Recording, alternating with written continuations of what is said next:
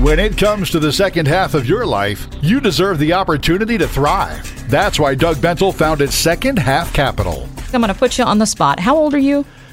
I'm 59 and a half. Are you for real? You're that retirement number, 59 and a half? I turned 59 and a half just a little bit ago. You had to think about it on your own birthday. That's amazing. No, I was trying to be very opaque so nobody would know my birthday. Oh. Of course, they can look that up out on the social medias. That's true. Right? That's true. You get all the Facebook reminders and things, which, by the way, Second Half Capital is on Facebook. It's at Second Half Capital. Make sure that you like us, follow us, and that way you know when the latest podcast comes out. Everybody's going there. The Facebook. It's not like it's been in the news lately or anything. No. Anyway, let's move forward from that. You just went to your 51st high school reunion. I'm not that old. 41st. 41st, Kristen. I swear you said 51st. Well, maybe I did. You didn't. I was just trying to make you feel old. Right. Well, it worked.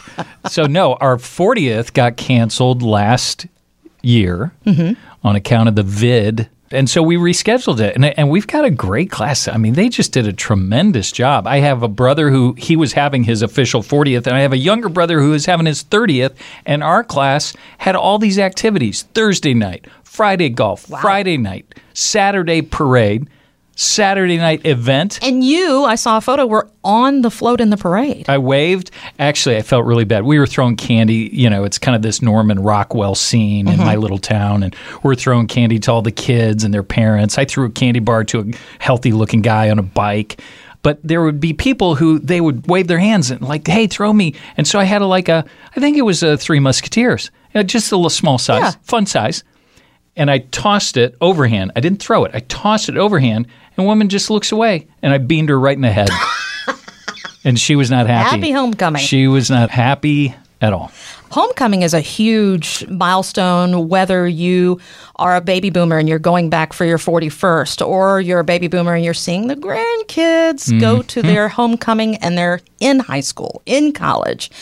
You've got all the fun that surrounds that. And in that socialization, for those of us that are grown that go to these gatherings, we start talking about the news headlines. It's just what we do. Yep. Well, actually, first, we talk about our health. That's the number one. I hate that that's true, It's but so it valid. is. Right after that is, God, can you believe what's happening with this country? Oh, yeah. One way or another. Yeah. It's not a right or left. It's just going to be said. Right. Especially right now with all of the headlines and the pandemic still sort of looming, and we're seeing more volatility on Wall Street. Doug, it's got many wondering, should I buy the dips on the days it goes down? In fact, a writer for NASDAQ.com recently admitted that he got it wrong when he advised baby boomers against that in the major dip during the early days of the pandemic. But he says he still stands by that advice today. What do you think? Should baby boomers buy the dip when there is volatility? Okay, here's a big hedge, not to use a quasi-market term. It depends. So when people ask that, a myriad of questions flood this 59-and-a-half-year-old head. And one of them is, what are you trying to accomplish? Okay. Are you talking about your main portfolio? Are you talking about the bulk of the money that you've saved for retirement? Or are you talking about some fun money like you would take to Vegas? What are you talking about? And what are you trying to accomplish with that money? Are you just trying to feel good when you go into Starbucks and talk to your buddy? Yeah, I bought that lithium stock the other day. Or, yeah, I loaded up on that crypto, or whatever it might be. What are you trying to accomplish? Because your portfolio, and when I say that, I mean it very broadly, but the growth portion of your portfolio, in my book, it needs to be for a couple of very specific purposes. A, we want it to help us keep up with inflation. Okay. And B, if we have legacy plans, we want to make sure that it's being protected so we can pass that along. If you are relying on your portfolio to pay your bills and you are talking about buying the dip, then that assumes that you have money sitting on the sideline. Okay. Or you have stocks that you're willing to dump to go buy some others. But study after study after study have shown that individual investors generally don't make decisions like that very well. Are you a day trader? I mean, do you sit there and study the charts, and are you on top of this all the time? Or do you check your portfolio a couple of times a month and then think, I'm going to buy the dip? So it's a really, really broad question. But you're actually sort of answering the question, and a lot of advisors, I feel, avoid this. It sounds like you're saying if it's with fun money that you would take to Vegas and gamble and know that you could very likely lose it, maybe. But if it's part of your portfolio that you depend on for sustaining your life and retirement, not so sure. Yeah. Let's say that you used to work for a company and you know their stock, you know what it's going to do, like the back of your hand. For instance, I know people who work for one of the large companies here in town that's actually prospered. In the Atlanta area, yeah. In the Atlanta area that has prospered during the vid. And they just have a good sense for what that stock is going to do, and they're retired, and so they can buy the dip. But if you're sitting on the sidelines and you're trying to decide when to do that, the other thing you got to make sure of is, okay, then my fear of loss is less than my fear of missing out.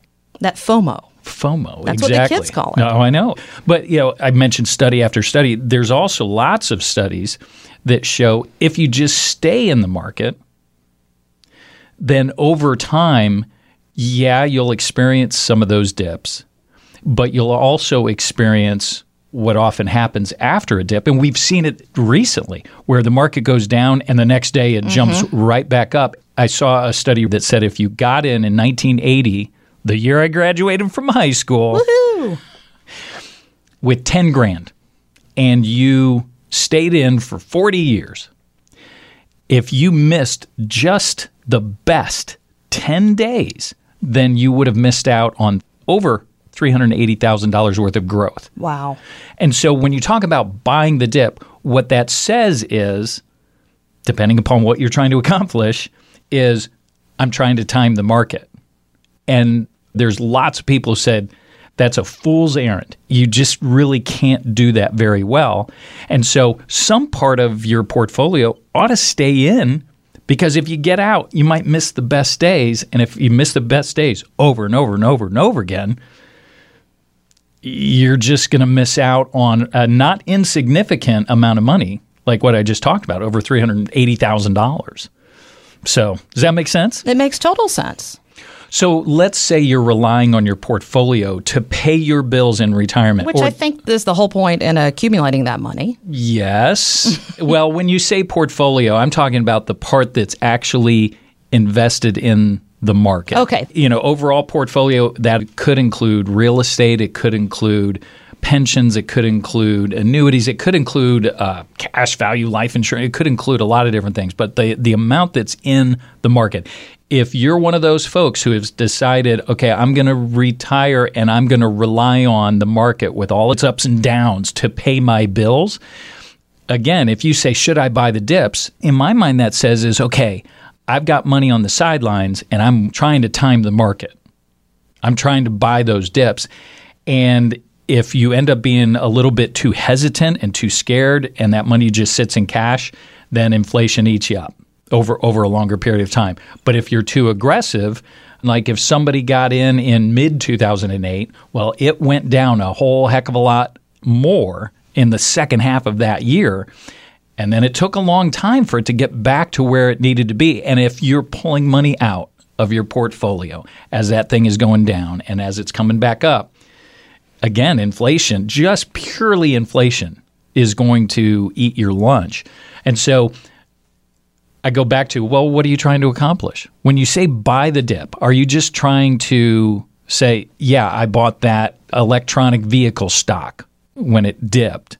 For me, it's more of a, oh, wow, something's on sale. I can buy it at a good price and it'll be worth more later on. I think that's my mindset, and a lot of other people too. I think it's more we compare ourselves to each other. Ah, very well could be. At the high school reunion, hey, did you see the dip the other day? Did you get in on that? You could almost point out the people who showed up, and I was like, wow, they're still comparing themselves to each other. And we can't do that with our portfolios. No, you can't, because everybody has a different risk profile. Everybody has a different spending profile. Again, it's a dangerous game to compare your portfolio and how you're going to spend your money. We talked several weeks ago about a guy who I think we called him a blue-collar millionaire, and you might have looked at his career and been comparing, and because of his spending profile, he could afford to try and buy the dips with a decent chunk of money because he saved a bunch because he kept his spending so low. Other folks have spent a lot, and I'm not making a value judgment on either one of those, but what are you trying to accomplish? What are you trying to get your portfolio, the amount that's actually invested in the market? What are you wanting that to do for you? I've met some people recently who, that's their deal. They're in the market, they study it all the time, and they like to try and time it. And even those people will tell me, yeah, I totally missed out on that one, or I invested in that and it never went back up. And if you're relying on that for your retirement income, you got to be careful. Interact with the podcast and explore thriving more in your retirement at secondhalfcapital.com.